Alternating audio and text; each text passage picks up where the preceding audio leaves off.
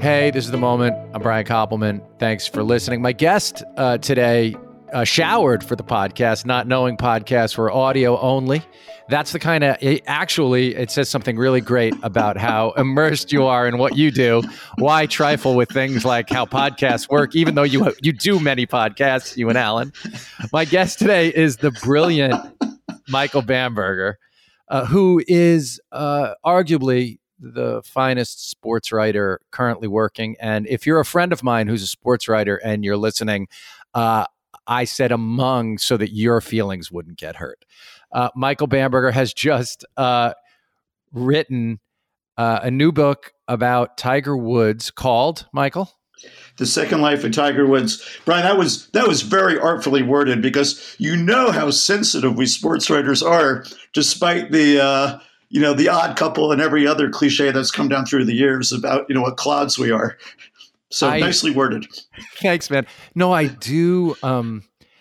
I do know because when I covered the Masters for Sports Illustrated that couple years back, I wrote something about the way I noticed sports writers talking amongst themselves, and quite a few of your brethren were annoyed at me for that. And I thought it was hilarious how, as someone who's, my work is, as yours is written about all the time. And I've learned to just roll with it and not judge someone personally. But I could tell, man, sports writers do not like if you do what they do to them. And we can dish it like nobody's business. So it's really the ultimate in double standard. Brian, I have a vague memory. I enjoyed reading your stuff when you were down there. I think you were hanging out with Chris Stone and others. It was a nice time. It was probably about 2 or 3 years ago now. And I have a vague memory, but tell me if I have it right, that you particularly enjoyed watching the writers at the trough, enjoying the catering courtesy of Augusta National. Was that part of your bit? Well, no, you took me to lunch there. I don't know if you remember. We sat down and Davis Love came over to the table, and you guys all talked about that a lot, but no, and this gets us right into the subject of the book, because what I really noticed was the writers all acting and saying they were so upset about the dominant position in the story that Tiger had, that everyone acted like affronted at all this Tiger Woods attention and the crowd caring about Tiger, who in their minds was finished. Yet Tiger's mere presence made everybody's job feel relevant and alive, and everyone needed Tiger and everyone needed Steiny, and they hated the fact that they needed him. And I was fascinated by that, and I imagine that power dynamic fascinates you as well, having read your book incredibly closely. Well, that's a great insight, and I think it goes. Now, Brian, you're younger than I, but do you remember Willie Mays' last year with the Mets at all, or is that before your time? Really well. No, I remember it really well. My dad took me to a bunch of those games. Oh, okay. I mean, so that's the same story. I mean, here you have a 500 team that's struggling. It turns out, they made it to the World Series that year, but under Yogi Berra. But Willie Mays, batting 202, was the dominant figure of that team. And you can imagine Joe D'Urso and Steve Cady and Red Smith and the guys covering the team. It's like, wow, I can't believe I'm still writing Willie Mays after all these years. But then 20 years after the fact, it must be like, wow, how cool was that? We covered Willie Mays in his last year. And, that's always been my attitude about Tiger, even though he's been a very challenging subject. I'm just speaking for myself here. I understand a little off topic from what you were just asking, but just speaking for myself, I have always had the attitude of, yeah, he's a challenging subject. Yeah, how lucky am I to cover Secretariat, not just for a 2 or 3 year period, but basically for 20, 25 years now, actually. Well, yeah, and that's clear, and we're going to talk a lot about that. I want to stay, though, because of I want to talk about a slight distinction in the Willie Mays, Tiger Woods stories. It seems to me that the reason perhaps those sports writers felt that way about Willie Mays was this idea that they weren't into the nostalgia. They weren't into this pretending that this guy who was having a hard time in center field was still Willie Mays. With Tiger, I felt more of an anger from the sports writers about Tiger, and I felt a kind of a huge split between the audience, the patrons at Augusta, the fans at home watching on the internet, and the sports writers themselves. It seemed to me that the sports writers had a particular anger at Tiger that I can't imagine existed around the lionized Willie Mays. And I'm wondering, you get at this a little bit in the book, but I'm wondering what your take on that is, why there is this level of resentment about the position. At the same time, everyone acknowledges all the money he brought into the game. But why is there a particular kind of anger directed at Tiger and Tiger World from the majority of those who cover the game? Well, very interesting observations. Look, and I'm happy to address it. But let's just edit it just slightly from my end, not from your end, to not use the word majority, because I really don't know where the fault line would fall. But having said that, there's definitely a deep truth to what you're saying for some percentage, and I wouldn't want to try to identify the percentage because I wouldn't know, of people who feel that way. I think part of it, Brian, might be that you're old enough for this for sure, and I'm older yet. We fell in love with a game in which Tiger Woods was not a figure. Then we've been in the game when Tiger Woods was a figure. And then we'll be in the game, we hope, at some capacity, long after Tiger is done competing. So there's a little bit, or maybe not a little bit, there is resentment of Tiger that he carried himself as if he were the game when it's not true. And part of the actual charm of Arnold Palmer in particular, but you could really say this of Lee Trevino and Jack Nicklaus and Tom Watson and others, is that in almost every gesture, in almost every public gesture they had, there was an underlying understanding that they were not bigger than the game. And with Tiger, that wasn't really the case. Do you think that addresses some of what you're interested in here? Well, I think it does actually reveal a bunch of stuff. Yeah. But I would suggest that it ignores that the game actively tried to keep people like Tiger Woods out. And no I understand completely why Tiger, in the same way that people were annoyed that they thought Serena and Venus weren't gracious when they were young. I completely see power, race, and class at play here. And I feel that all I thought about when I was at Augusta was race, power, and class in a way that surprised the hell out of me, because Augusta is one of my favorite. Objectively, Augusta is one of the most magical places in the world to me. I'm in love with it in many ways. And then walking the grounds, and being by that big tree that you described, that whole scene so incredibly well, Michael. You are. I really want to talk about the way you write. It's really. I think you are. It's beyond state of the art. I mean, I think there's a reason your books will last a very long time. But I do think that this power dynamic, there's this old guard idea about the game. Look, you make, as I said to you in an email, you make quite a few allusions in the book that are designed to appeal to people with various levels of engagement in the game, popular culture, literature. It's a real testament to what you do that you've written a book that can be that rewards multiple layers of reading. But you kind of casually referenced the way that Palmer would enjoy himself off the field. Without saying anything, again, but if people know the stories, they know the stories. Yet all that behavior was sort of excused. And in fact, he was protected by the sports writers. You would not think that he and Jack acted any differently in those ways. Yet Tiger is wholly considered differently. Do you think that's fair?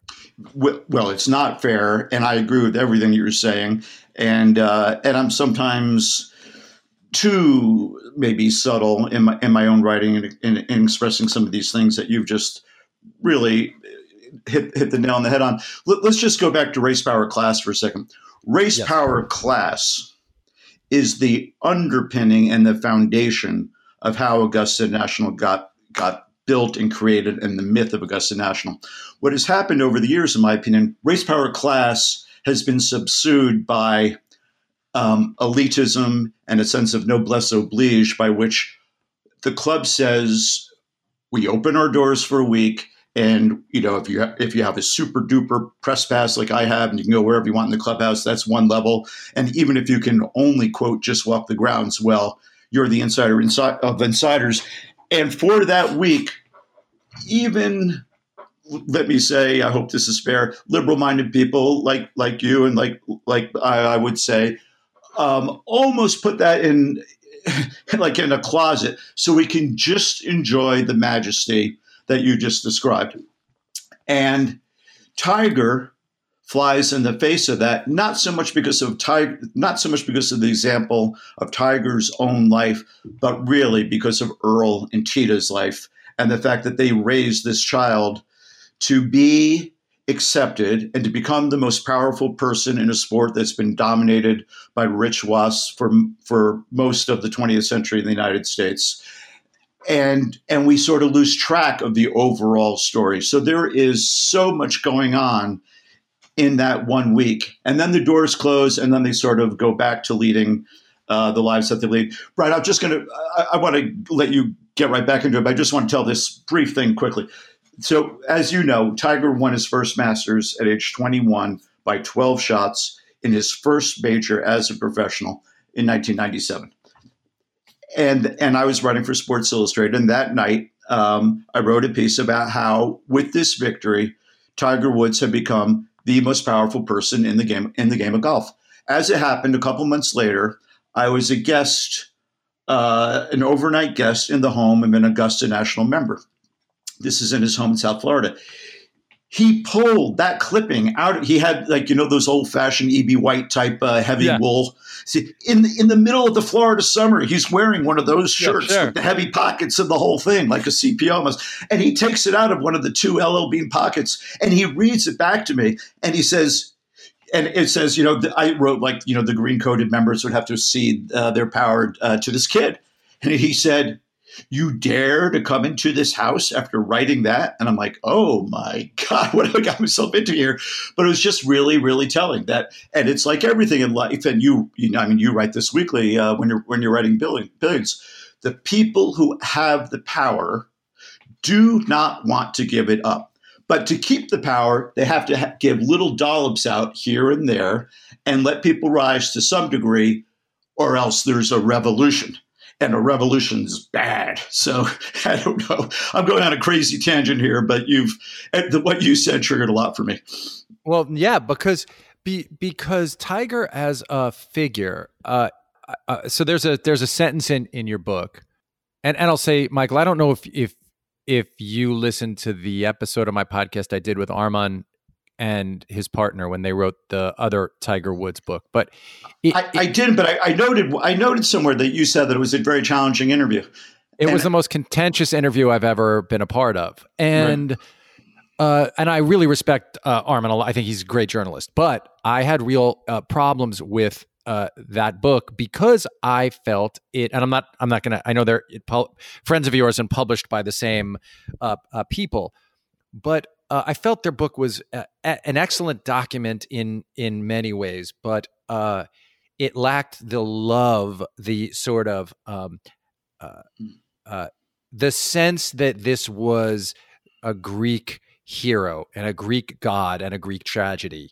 And your book, I think, has so much love and regard for the game and for the particular challenge that Tiger Woods the path Tiger Woods was set upon from a very young age.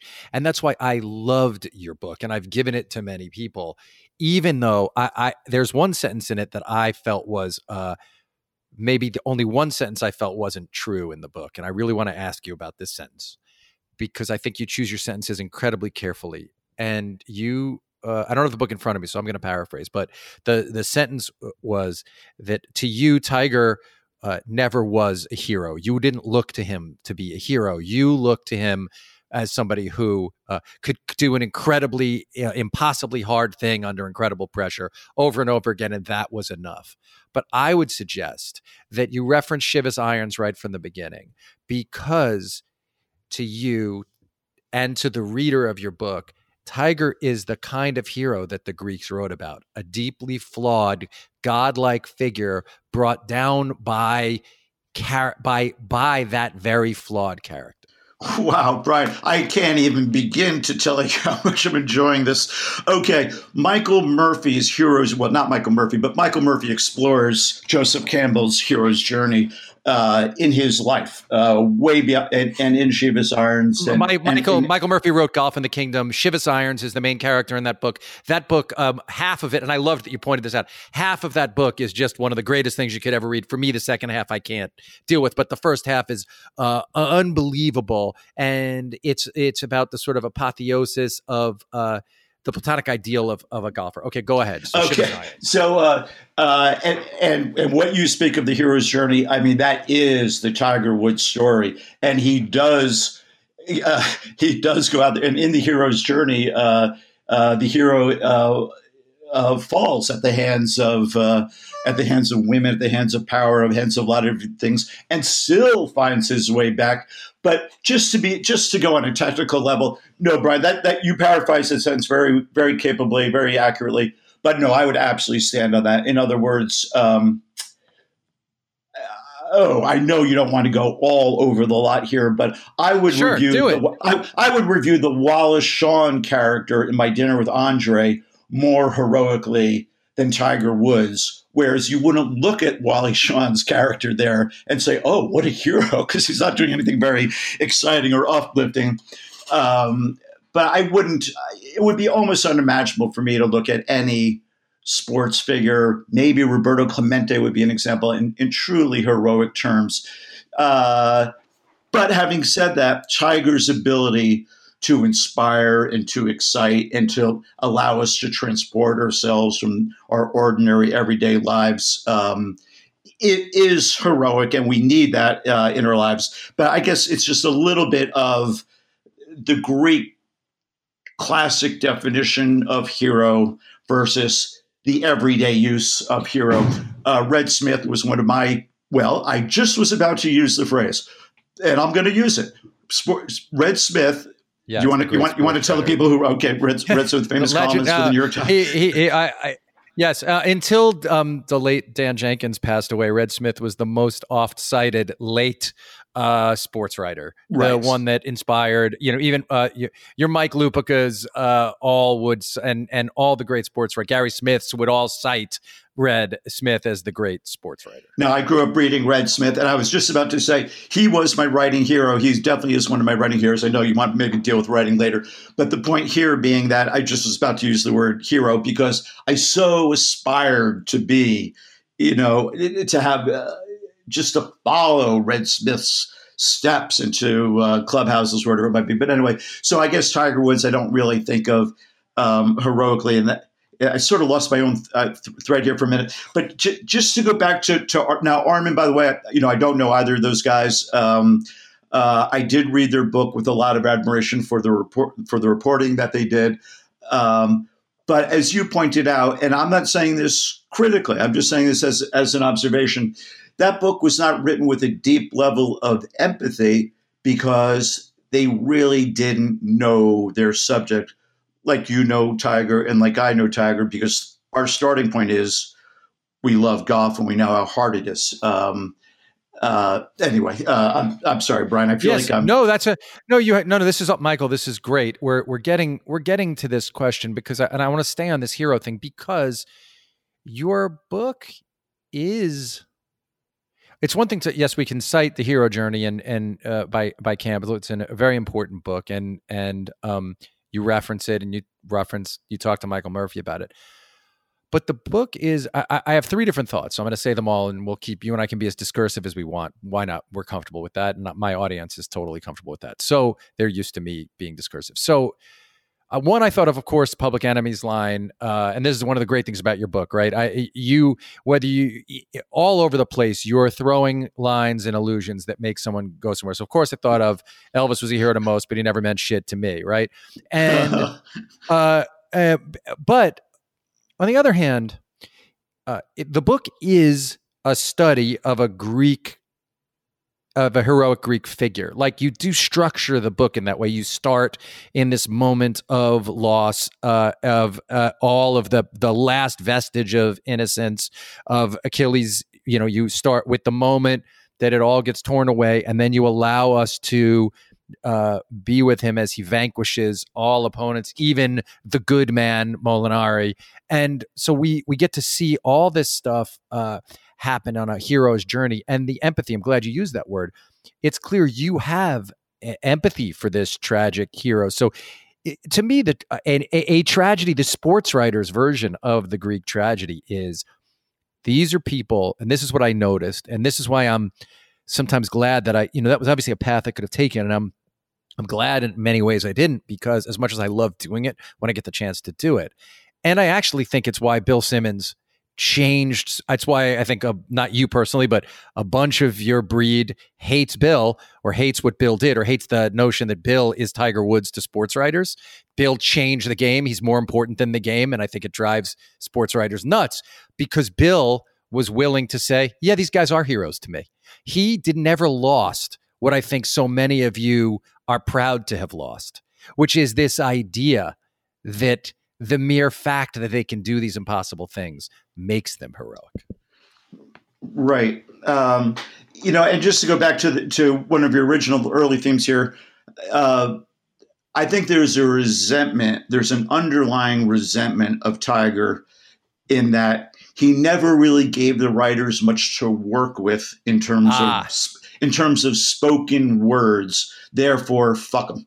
And that my attitude has been, well, he's given us a tremendous amount by what he's actually done on the golf course, and it's our challenge to figure out how to turn that language of the rip 5-iron from 240 on the 15th hole Sunday at Augusta, hole high, going down the hill and toward to turn what he does and how he expresses himself through the actual playing of shots, and then his own body language to express that to the audience in meaningful ways. So his stinginess with words in a press conference is a starting point for resentment, in my opinion. Fascinating. I remember standing in that little area what do they call that area by the big trees, that where the players give their interviews outside the locker room? Just the tree outside. Under the tree would be under the tree. Phrase. So I remember standing under the tree and watching Bubba get interviewed, and someone just asked him about Sergio's putting the balls in the drink, and you describe all that beautifully. Someone asked him about it because it had just happened, and he looked at them and he said, "This is a very hard game. How come you guys just never acknowledge how hard this is?" And I think your book does an incredible job, dude, of articulating what it takes to execute this game well. And I guess this is what I want to ask you. If the difficulty of golf, having to master yourself in the way Chivas Irons and Michael Murphy talk about, if it does reveal character, which I believe you think it does, then what does it tell us about the man Tiger Woods and his heroism? And if it doesn't reveal character, then what are we doing thinking about it this much? Well, I've devoted an ungodly portion of my adult life to the very question that you're asking. And you won't be surprised at all to know that I very much feel that golf does reveal character. And that's why, along with baseball and a few other things in life, I could spend a lot of time writing about it. Let's leave the rules aside, because I think that it's almost obvious how the rules of golf are an ethics test, really. The playing of golf at my level and your level and Tiger's level is essentially the same act.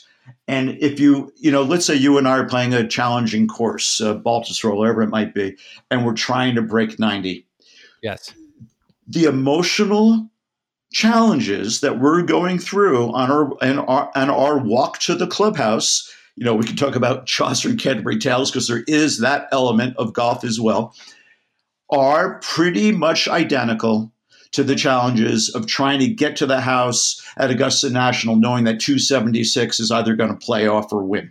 There really is that much difference. So if Molinari can't keep his ball dry on 12 and 15, as it could not, my starting point is, I've been there, brother. And now somebody else will say, what do you mean you've been there? You barely qualified for your club championship.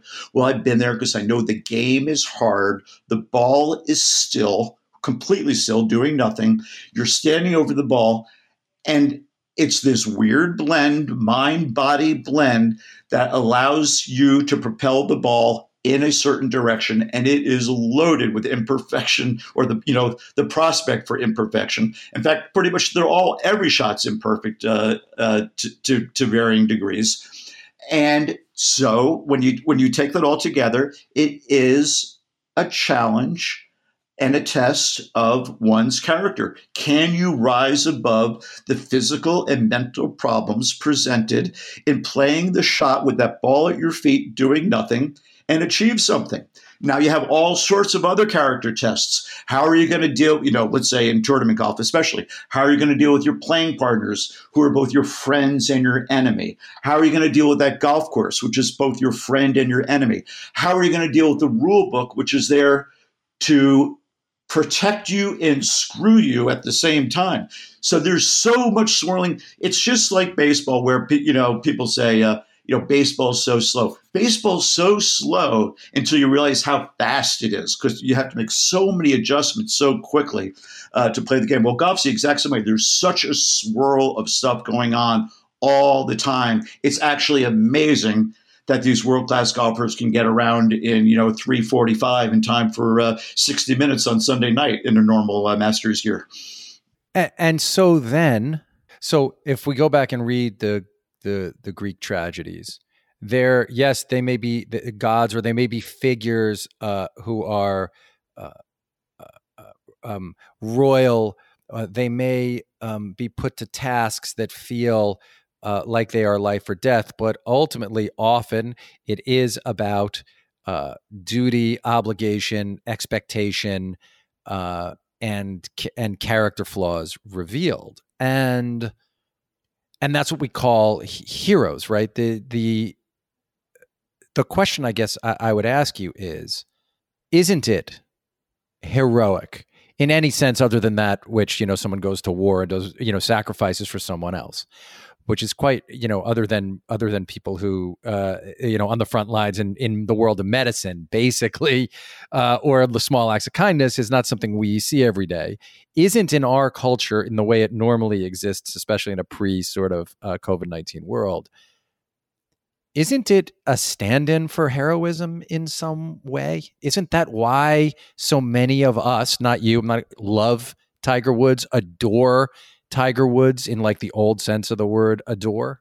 Well, yes, I think that's true, and I think a very simple take for me on what you just said is, we could look at Eisenhower heroically for what he did in World War II. We could look at Eisenhower heroically for the creation of the interstate highway system that's allowing us to get our food on a daily basis right now. Teddy Roosevelt for starting the national park system and service that we enjoy today. Those would be big, grand examples of noble, heroic behavior. The example of Tiger Woods, of course, is a much more narrow one.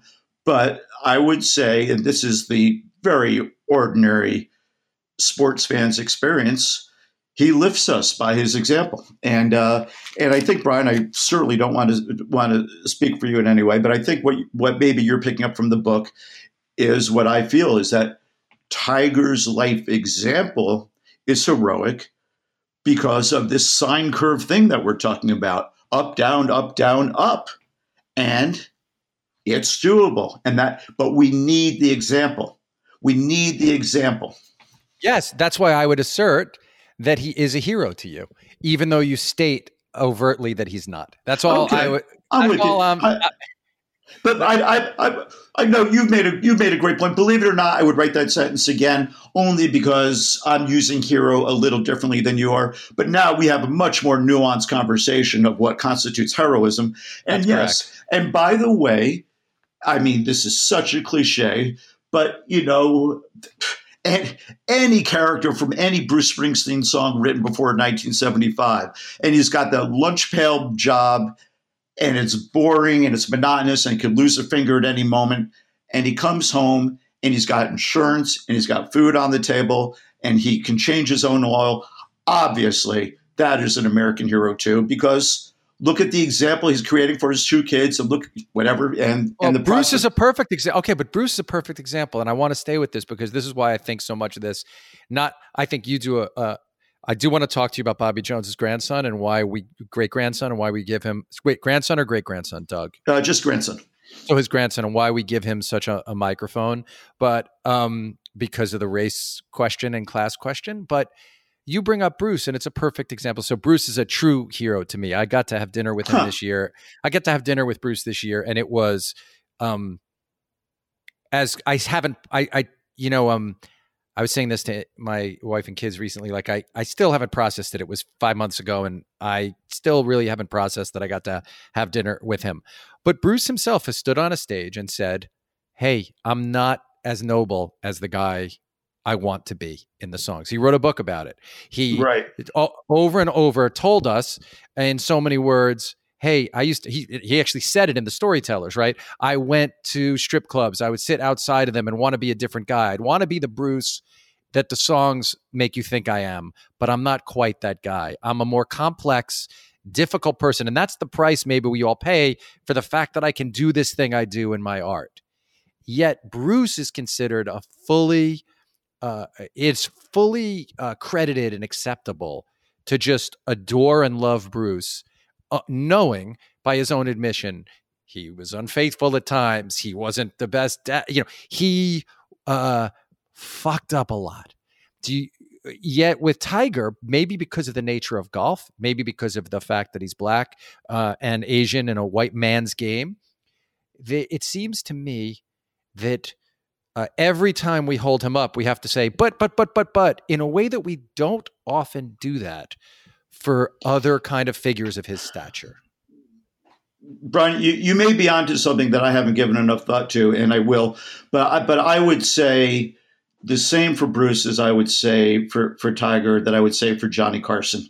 The missteps for Martin Luther King, for JFK, for your father and my father, for you and for me.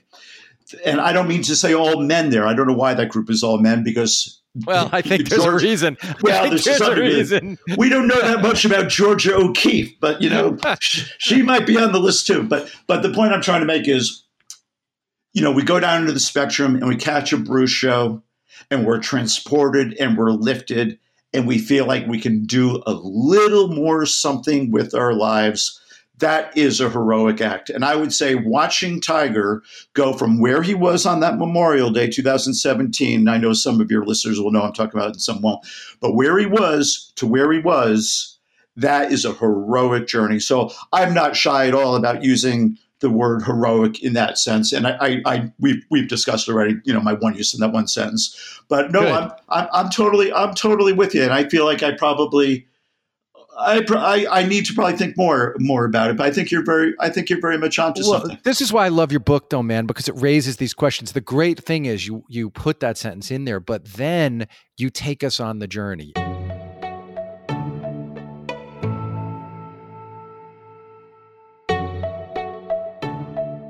Michael, before you and I met, I was such a giant fan of yours because of the book you wrote about M. Night Shyamalan.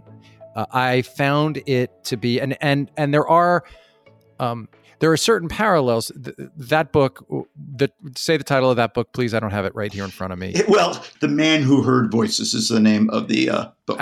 So people who listen to this podcast should read that book.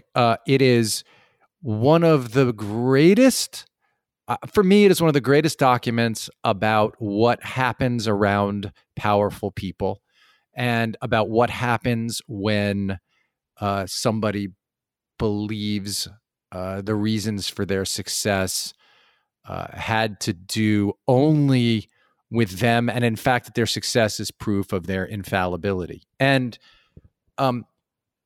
later on, much later, Night made a comeback similar to tigers, perhaps. But what is it about these kind of figures that attracts you so much, do you think? How do you pick? Because you've written very personal books, Michael. You've covered a wide variety of athletes, but you don't write quickie sports books. You do not write a sports book, even if you write them fairly quickly. They're not quickie books. These are books that it's clear you really think about thematically. You really think about the voice you're going to use to tell the story. You approach your subjects with rigor and empathy. How do you decide where you're going to put that particular portion of your energy, that fully immersive part of what you do? Well, I'm going to guess, Brian, that it's similar and different to what you do. But let's say in your case, I don't know if you were broke or not, whatever your station in life was at that moment. But you're sitting in a room. I think you did it with somebody else, and you have this idea that turns into rounders. In other words, a guy in a room sleeping on a mattress. Well, most people sleep on mattresses, and then just by his own will turns it into a movie that moves, I would guess, probably millions of people. M. Night Shyamalan, regardless of the fact that he grew up in an affluent family and all the rest, that's not immaterial, but let's leave that aside. He goes to a funeral and he sees a kid talking to himself and he imagines the kid saying, "I see dead people." And he takes the phrase and turns it into a script that becomes a movie that becomes Yes. iconic, really. Tiger Woods, born under these atypical circumstances, black father who lived through racism, who went to Vietnam, who found the woman who became his wife there, who have only one child, and that child is Tiger Woods. And you take that child, when that child was born, that child's world ranking on the world golf ranking was number 3.3 billion. And 20 years later, that child was number one. In other words, so that path of awesome. what the individual can do with one's life. I realize I'm saying nothing and everything here, but I guess that's what I'm drawn to. This is kind of crazy and kind of similar. We are all, but I think about this really probably every day. We are all granted just short of 24 hours every day. That's a given to every person what in God's name are you going to do with that 24 hours? What you do and what I do and what, a dope dealer does and what someone who's, fighting alcoholism does and what somebody who's on the front lines of this epidemic, it's all going to be very different. But this is really an aside, but this gets to my reporting life. One thing that I found helpful in my reporting life is the starting point being is that we all have these 24 hours and what are we going to do with them? So I once got to meet Barack Obama very briefly and it just occurred to me well, what the heck has the guy done today? Did he go, he happened to be on Martha's Vineyard. So now Martha's Vineyard is surrounded by water. I said, did he get in the, President Obama, he was sitting president there. Did you get in the ocean today? And it turns out that he did, and he told me about it. But anyway, I think I'm probably not really answering your question, but I'm just very drawn to the idea that a person has a problem in his or her mind, a goal in his or her mind, and then, and this is a critical component, actually does the work to achieve something. And I know you do that in your life, and I try to do that in my life. And I would say Night Shyamalan and Tiger Woods and many others do it as well. Along the way, I've developed a sort of sub-interest in people who try really hard and don't quite get there, and it doesn't really matter. That's also fascinating for sure to think about. And how do you, as a storyteller, because you're a masterful storyteller, man, how do you decide, and when in the process do you decide how you're going to tell the particular story? And what I mean by that is the kind of language you're going to use, but also the narrative endpoint. In other words, when did you make the decision, okay, I'm going to start by telling the story of these officers who arrested Tiger? How? And I'm going to do it in a language that has some police procedural in it in the beginning, and I'm also then going to do it in this language that is the sort of Michael Bamberger way with words. How does that all tone, voice, and narrative structure? When and how do you decide those things? How much of it is instinct and how much of it is intentional craft? Well, now I hope I'm not overdoing it here, but just to go back to Bart Giamatti, because he is one of my heroes, and I always, when Bart's name comes up, I always say that. Bart Giamatti, when I first knew him, was the president of Yale University. His wife, Tony Giamatti, she taught journalism at a private day school in New Haven called Hopkins, and I was a kid out of college, and they were sort of larger than life figures to me, but also, especially if you take that, they've got 24 hours given to them too. Just sort of people going through their life too. But anyway, one of the things, Bart was very interested in journalism in general. And that's really was the foundation to the degree we had a friendship. That was the foundation of the friendship. And one of the things that Bart would say is the language of the subject should dictate to some degree, not completely, to some degree, the language of the writing. Now, the reason that is coming to mind, was that clear, Brian?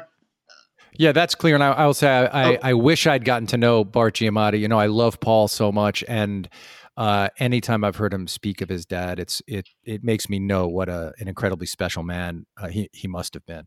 Right. Okay. So the language of the subject dictates the language of the writing to some degree. We're not going to say completely, but to some degree. Okay.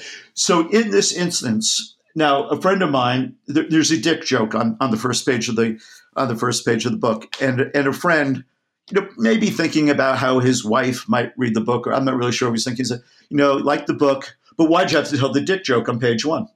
Well, because it's Tiger, because that joke is part of who Tiger really is.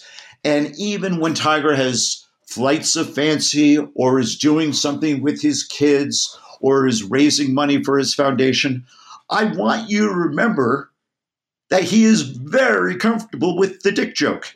So that would be one. Are you also aware in that? So I got to ask about that moment because, okay, again, I think this thing you do, which is I also felt you were perhaps doing that to remind us that the first big sort of public problem Tiger ever got in was at the magazine shoot when he was telling off-color jokes. Right. And even though you don't tell that story in the book, but that if you might reference it briefly, you don't really tell it. But to me, I read that opening line and I was like brought back to Tiger at 22 years old. And I felt like you were letting us pick up from there with some sort of a reminder. Is that intentional? In other words, was that in your head also?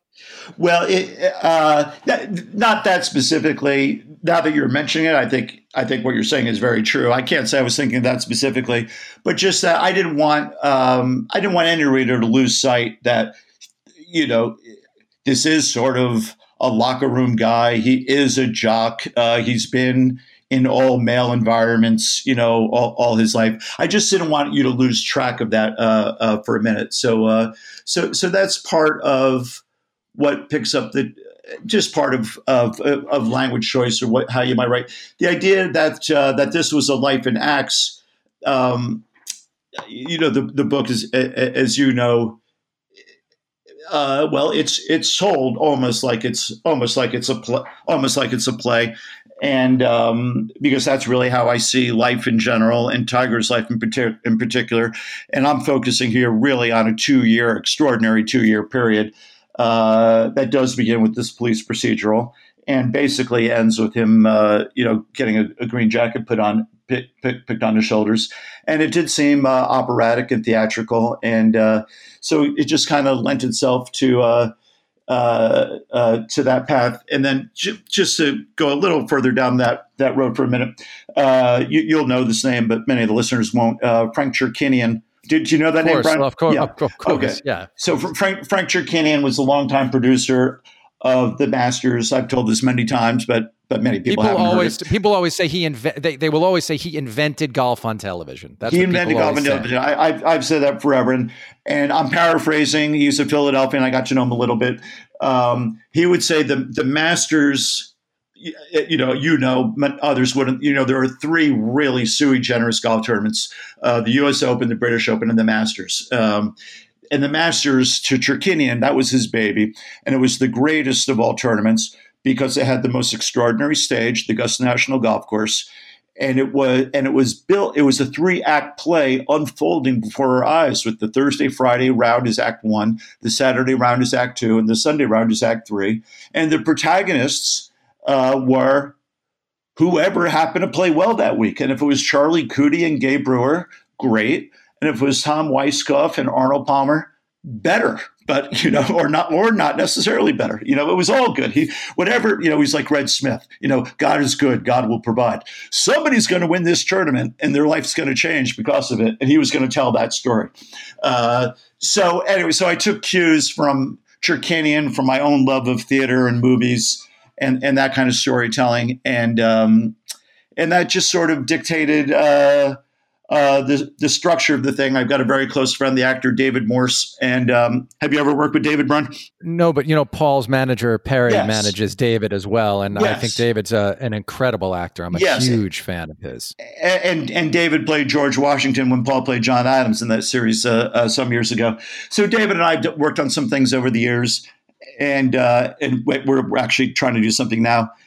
And I said, well, what about the boring part in the beginning? And he said, yeah, there's not going to be a boring part in the beginning. And I'm like, you mean we're going to start with something interesting right from the beginning? He said, yeah, I think that's better than having a boring part. I said, wow, that's really good. I'm going to run with that. So anyway, you know what it's like, Brian. We do the same thing in different ways. It's like you steal from everybody. You learn from everybody. It's like when Curtis Strange was going bad, they'd say, well, what's Curtis doing with his golf game? He won 2 U.S. Opens. I've heard from 2 straight U.S. Opens. I haven't heard from years. And they're like, Curtis is taking tips from Delta Sky Cabs. In other words, we'll take from anybody. And I'm sure you're the same. I read all day, every day, and you're not. In my case, I'm not consciously learning the craft of writing while I'm reading. I'm just reading, and in the reading, you're picking stuff up all the time. It's what's that word? You're growing all the time in the. Yes, of course. Yes, you are. You have to be reading all the time if you're a writer. You have to be watching stuff and reading all the time. And I agree with you. You're not consciously picking stuff up, but you're learning. And I certainly felt that way reading your book.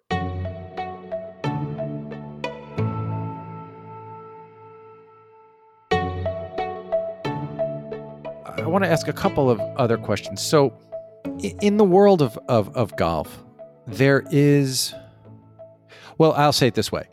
As I just to return to this idea that for me, as much as I glorify and love the Masters and watch all 4 days, I'll do anything I can to watch all 4 days of it, and I could talk about it. Not, you and Alan know 1,000 times more about it than I do, but I could stay in the conversation, and I've read a lot of books about it. But why did you decide to give Doug Jones such a big voice in your? Is that his first name, Doug? What's his first name? Bob Jones. Bob Jones. Sorry, Bobby Jones, his grandson. Why did you decide to give? Sorry, Doug Jones is the senator. I got confused. Why did you decide to give Bob Jones such a big voice in the book? And I would say this is the only part of the book that I actually, I still feel that nobody gives. When I was at Augusta, I felt walking around there, I felt the legacy of racism. I felt the legacy of classism. I felt in every step, in the smiles, and I'm friends with some members of Augusta. I think the world of a couple of them. But I can't walk around there without feeling this oppressive, like you said, sense of, hey, we're going to smile at you so hard to show you in a way how restrictive this place is, how it's ours, not yours. I watched billionaires that I know through my research look with eager eyes, like the eyes that Al Pacino uses in Donnie Brasco to look at the mob boss, just wanting some member to give them the nod that they'll be able to come there and stuff. And when you read the books about the starting of the place and the culture and the legacy, I did feel like, well, gee, Bob Jones has a lot more to answer for than that. And it felt to me like when you're writing a book about a Black American, that perhaps we all should always mention how Tiger kind of stuffed their legacy in their face, and why that makes it even more of an incredible thing that he came back to do this. Well, Brian, I'm with you, and I feel it as well. And I can answer the Bob Jones part in a minute, but just what you're saying brings so much to mind. I feel the exact same way. The other day I was driving, when the pandemic sort of broke open. I certainly did. I was in Greater Jacksonville covering a golf tournament, the Players Championship. I certainly didn't want to get on a plane. I certainly wasn't in a rush to get home. So I made a meandering drive home, and I stopped at Augusta, and I wanted to drop off actually a copy of the book for a woman there who'd been extremely helpful to me. And I just was going to bring it to the front gate and leave it there. Well, they have these bollards that say, pronounce that word, that would prevent you from going down the driveway, which they call Magnolia Lane, to the clubhouse. Right. And I would have had absolutely no desire. Maybe in part because I've done it so many times in my life and I don't need to do it again, to go down the driveway or Magnolia Lane. And, in other words, it's uncomfortable for me. And I've been there as a guest a couple of times. The first time I went there, I think, was in 1990. And in that period, all the caddies were Black, maybe not every last one, but pretty much. And they carried just one golf bag, and they wore these white coveralls. Yeah. And it's uncomfortable. I'm not comfortable. There is a feeling of I don't know, plantation, really. But then in the book, Bob Jones basically gets to say, well, my grandfather wasn't racist, and we kind of leave it there in a way. Well, I don't. Bob Jones, the grandfather, grew up in a time and place where you couldn't not be a racist. Right, he was. It's pretty clear that he was. It's pretty clear. It was so pervasive in his culture. It would be like, if I look back at some of the embarrassing things, I have heard and likely have said about whatever. I wouldn't even really want to get into it. In other words, you and I in our lives have evolved in terms of our language and our attitude about this issue and that issue. And Jones would have as well. To the very specific question, here's about Bob Jones IV and using him in the book. Well, here's a man who worships his grandfather, who sees him in heroic terms, who's become a clinical psychologist, who has probably in many ways a similar skill set in terms of courtliness and warmth and looking at the big picture.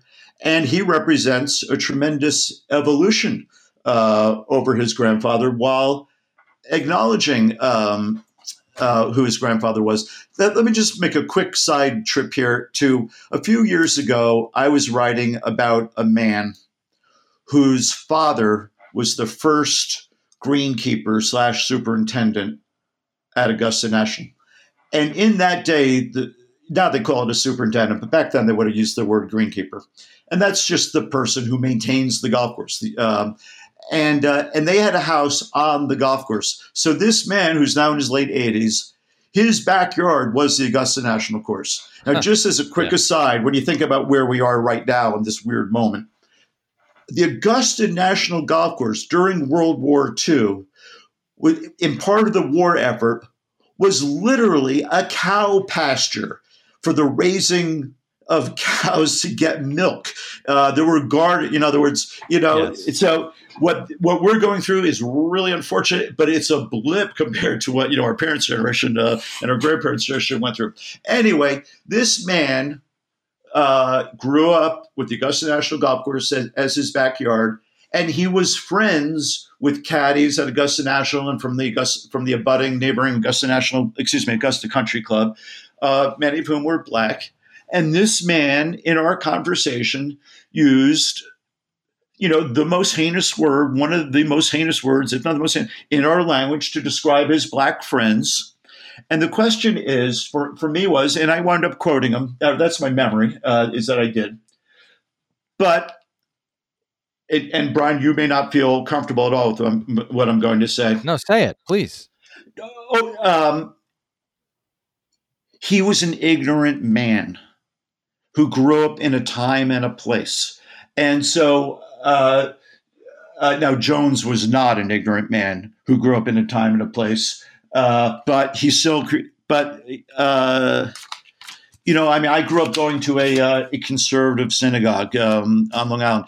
There was no room for an openly gay person to say nothing of a transgender person in that community. Now it's, of course, of course, we're, the doors are open. We're all God's children. What town did you grow up on Long Island? In Patchogue on the South Shore of Long Island. So I guess I make a broad allowance for evolution of thinking. But I think to your specific question, I think Dr. Bob Jones, first of all, I think he's an insightful, smart person who knows Jones's examples, watched Tiger closely, and just offers insight that I might not have had myself, or crystallized ideas I might have had myself. So he was helpful in that regard, and I think he also represents what happens in succeeding generations.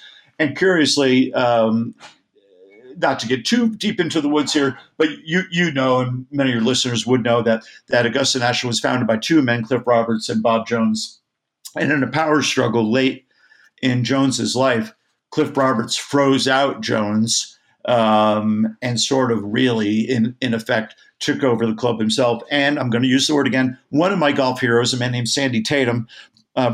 Brian, would you be familiar with that name? No, I don't know that name. I read the big amazing book about those two men and how they started Augusta, but I don't remember that name. Tell me. Yeah, no, Sandy Tatum. You would. Sandy Tatum is after them. He's Tom Watson's sort of godfather figure. He was a Lion of San Francisco Golf, a former president of the USGA. But anyway, but Sandy Tatum wouldn't join Augusta National because of how Cliff Roberts handled Bobby Jones late in Bobby Jones's life. But anyway, I guess now the other day, a guy wrote a wonderful, nice story about me in the book. And one of the things he said was, Bamberger doesn't do rage. And it's interesting, like when I wrote the book about Knight, one of the things he said was like, I'm most interested to hear your take on my process. And, wow, that's real. No, I don't get that very often, but I did get it. So when the guy wrote Bamberger doesn't do rage, I thought, wow, that's a really interesting sentence because, I don't really do rage, and I know a lot of writers do, and I don't know, I don't have the gene for it. I have more the gene for let's try to understand why people are the way they are. Sure, I would just say, and again, I want to restate how much I love the book. It's a book I know I'm going to read a second time, and I don't read many books a second time. I want to read it again just to appreciate sort of the way that it's written, because it's written so beautifully. But I would say in the same way David Foster Wallace tells that story about the water. For me, the thing is, you're in golf. The water itself that we don't notice is all of that stuff, and that's why. And I think that's why, to me, the mere fact of, so when I was at Augusta, I spent a lot of time watching Catilda. Right. When I was there, I remember walking with tigers. At Augusta, unlike at the other majors, just so people know, most sports writers are not allowed inside the ropes. You have to watch from outside the ropes. You only at Augusta, you can't get inside the ropes. Right. So when I got to cover the PGA at Bethpage, I was inside the ropes, which was just a mind-boggling experience. But at Augusta, I was outside the ropes, and it's very challenging to get looks at where people are. And at a certain point, I decided, and I remember Catilda was wearing these Merrill. I remember the shoes that she was wearing, and I remember thinking, Tiger's mother is the kind of person who considered the terrain she was going to be walking to follow her son. And I remember they were these black, a certain kind of Merrill that I then bought. Actually, I have them. And I remember thinking, okay, she bought these utility shoes to walk and follow her son with this sense of purpose in this environment that did everything it could to keep people like them out. And I guess for that reason, for me, giving Bob Jones and the legacy of Bob Jones a voice in judging the way you use him, which is very effective in the book, sort of as a stand-in professional to talk about the mindset, was an interesting choice, a curious choice, because he brings, whether we want him to or not, he brings that legacy of exclusion to the table. And as you know, Brian, this is an American thing. This idea of golf as a sport to separate people. Where, of course, in Scotland, it actually, where the game was basically founded and nurtured. Some people think it was actually invented in Holland. But leaving that aside, as an ice game. But leaving that aside, it's a very egalitarian game, and they don't have they have a handful of quote elite clubs, but even those elite clubs are basically open to everybody on certain times. So this has been a very unfortunate American development in the game. When Knight hired Paul, just to go on your shoe thing about Tita for a minute. Yes. When Knight hired Paul for Lady in the Water, Knight was in a restaurant, and Paul's coming down a set of steps, and he sees Paul's super sensible brown shoe. And Knight's like, that's my guy. And this was at a point in Knight's life, he could have literally hired Tom Hanks or Tom Cruise, and he hired Paul Giamatti. And the trigger point for him was the shoe. Okay, that's one. Two, regarding Tita and her shoes, people have asked me, what was the single most impressive thing to you about being at the 2019 Masters? I'm going to give you a slightly longer answer than what I typically do. Okay. I happen to be, by pure happenstance, in a downstairs. I was on the golf course. I like to be on the course, but at some point you can't really see what you want to see. So late on that Sunday, I got myself into the clubhouse, which I can do. I've got a special pass for that. And right next to me, by coincidence, was Tita, Erica, Tiger's girlfriend, Tiger's two kids, a guy named Rob McNamara, who's one of Tiger's right-hand people, and various others. So I was watching Tita watching the tournament, and they're all sort of on edge, and Tita is just sort of taking it all in. And then there's this woman, probably in her mid-70s, dressed very sensibly, because walking a golf course is a challenging thing. And she goes over this black chain. Well, you know the architecture. You're out of the clubhouse. You walk over this little lawn. She had to go over this black hanging chain to get sort of off the let's call it the backyard of the club onto the golf course proper. She got over it with no problem at all. In other words, you can see she had good balance. She's an athletic person herself. And then the single most powerful image of that entire tournament for me is there's a little raised hill. If you were looking at the green from coming up the 18th fairway, and there's the green, and if you look to the left, there's a hillock, let's call it, on the left side, and all these people around, and Tiger's going to win the tournament, and all hell's going to break loose, and everyone's in that pre-party mode, like Times Square on New Year's night, and they're ready to explode, and I'm watching Tiger, and she's just taking it in, and she's still.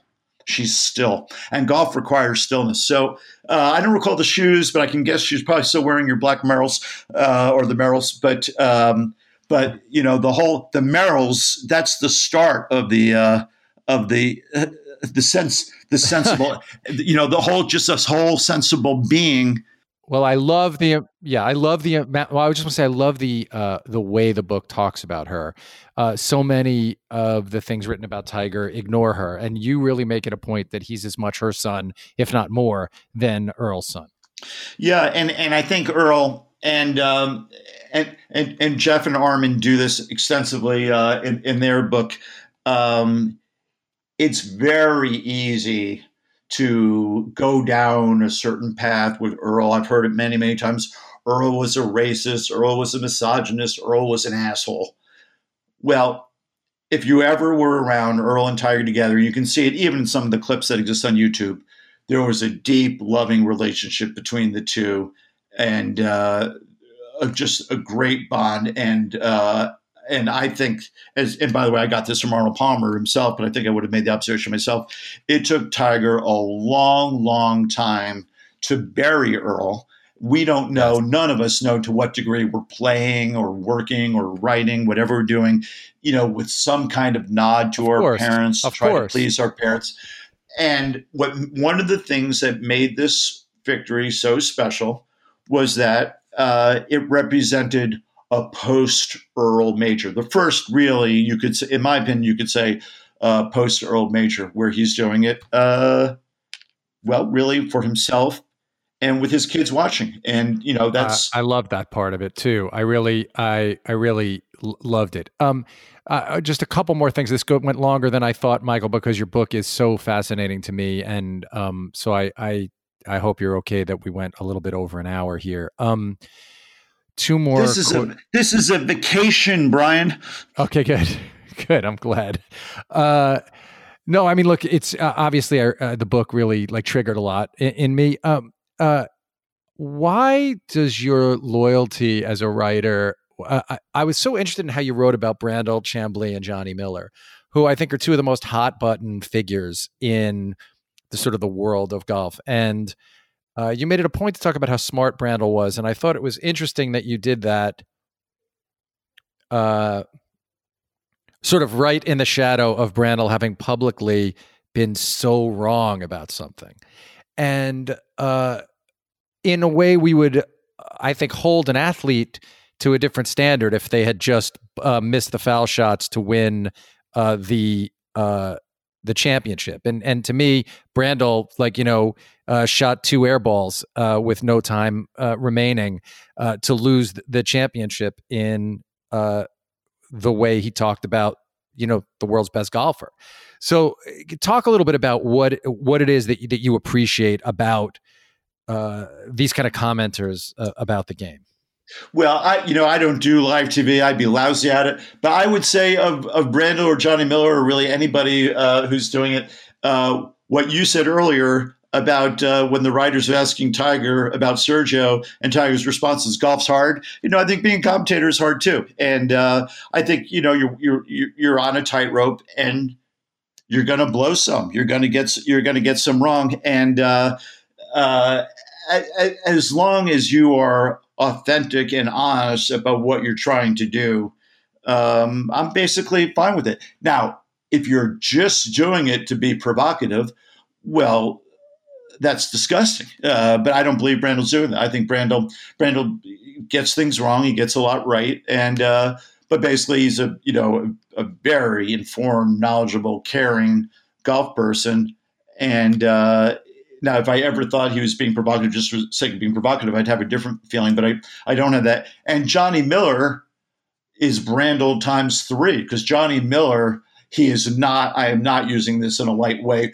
I'm using it in a light way, but I don't intend to do. But it's almost like he's on the spectrum for golf. In other words, he just understands golf.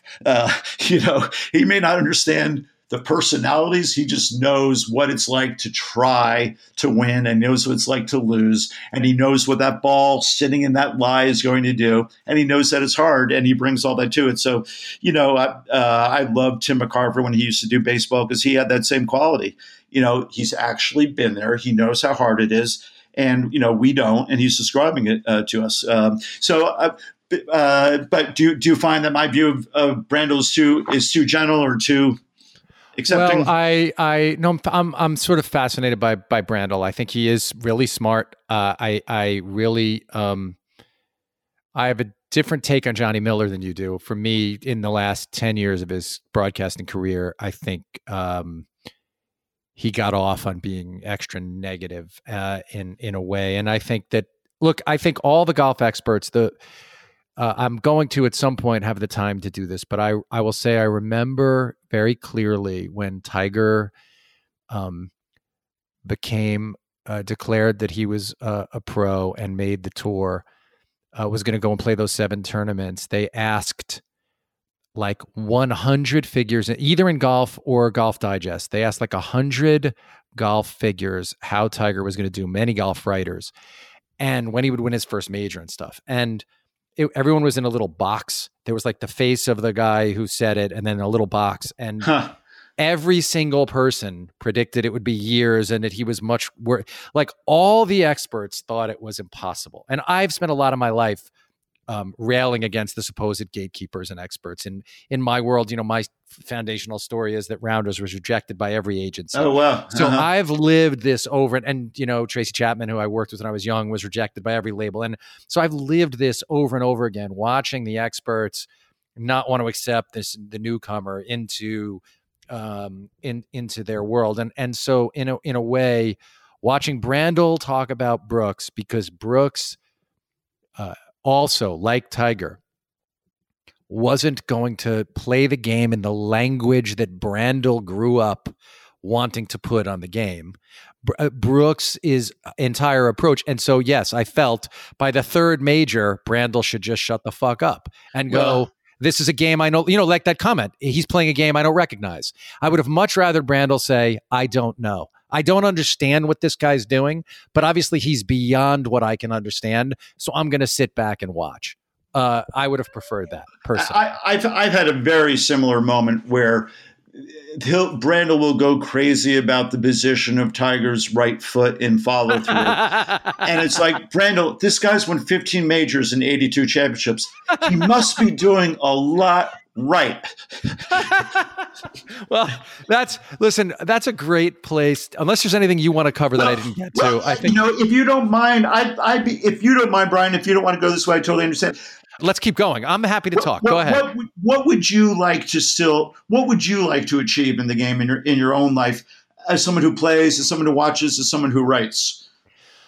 Well, I find golf so hard that, and while making the TV show, it's really difficult to become decent at it again. I was never as good as you, man. I got the best I ever was an 11.3 index. So that's not really a good golfer. That's just somebody who can break 90, basically.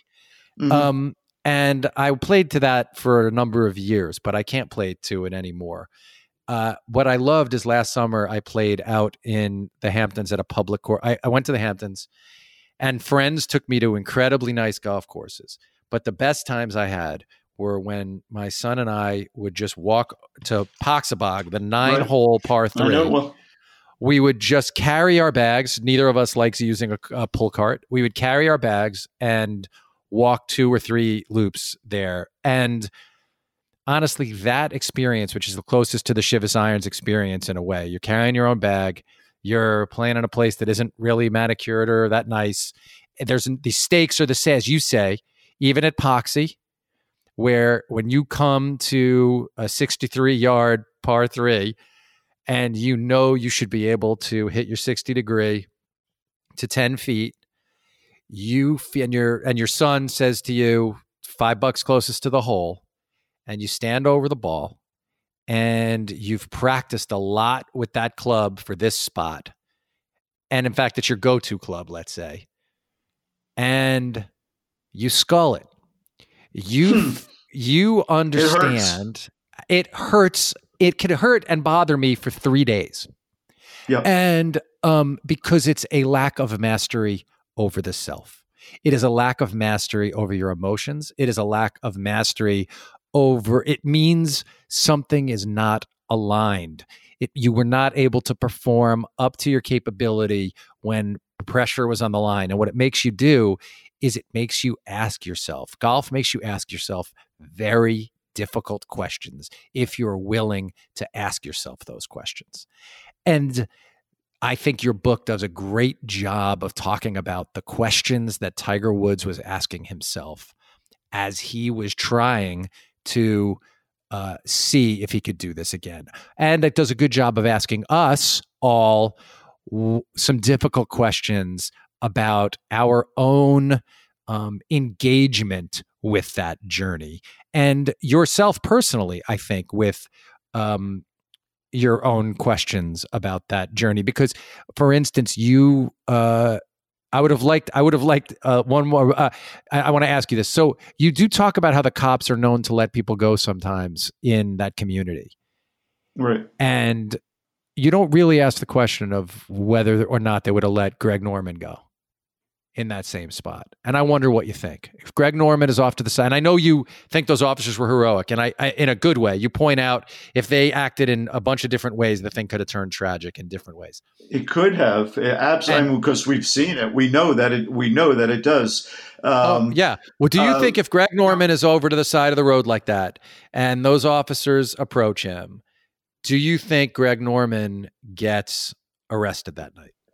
Well, Greg Norman in 1987, there's no way. They're driving him home. Sleep it off, buddy, and make sure you don't do it again. Greg Norman in 2017, yeah, I think in this particular community, I think people are doing things much more by the book. I think that's their training. I think people are our children's age. We've got kids nearly the same age.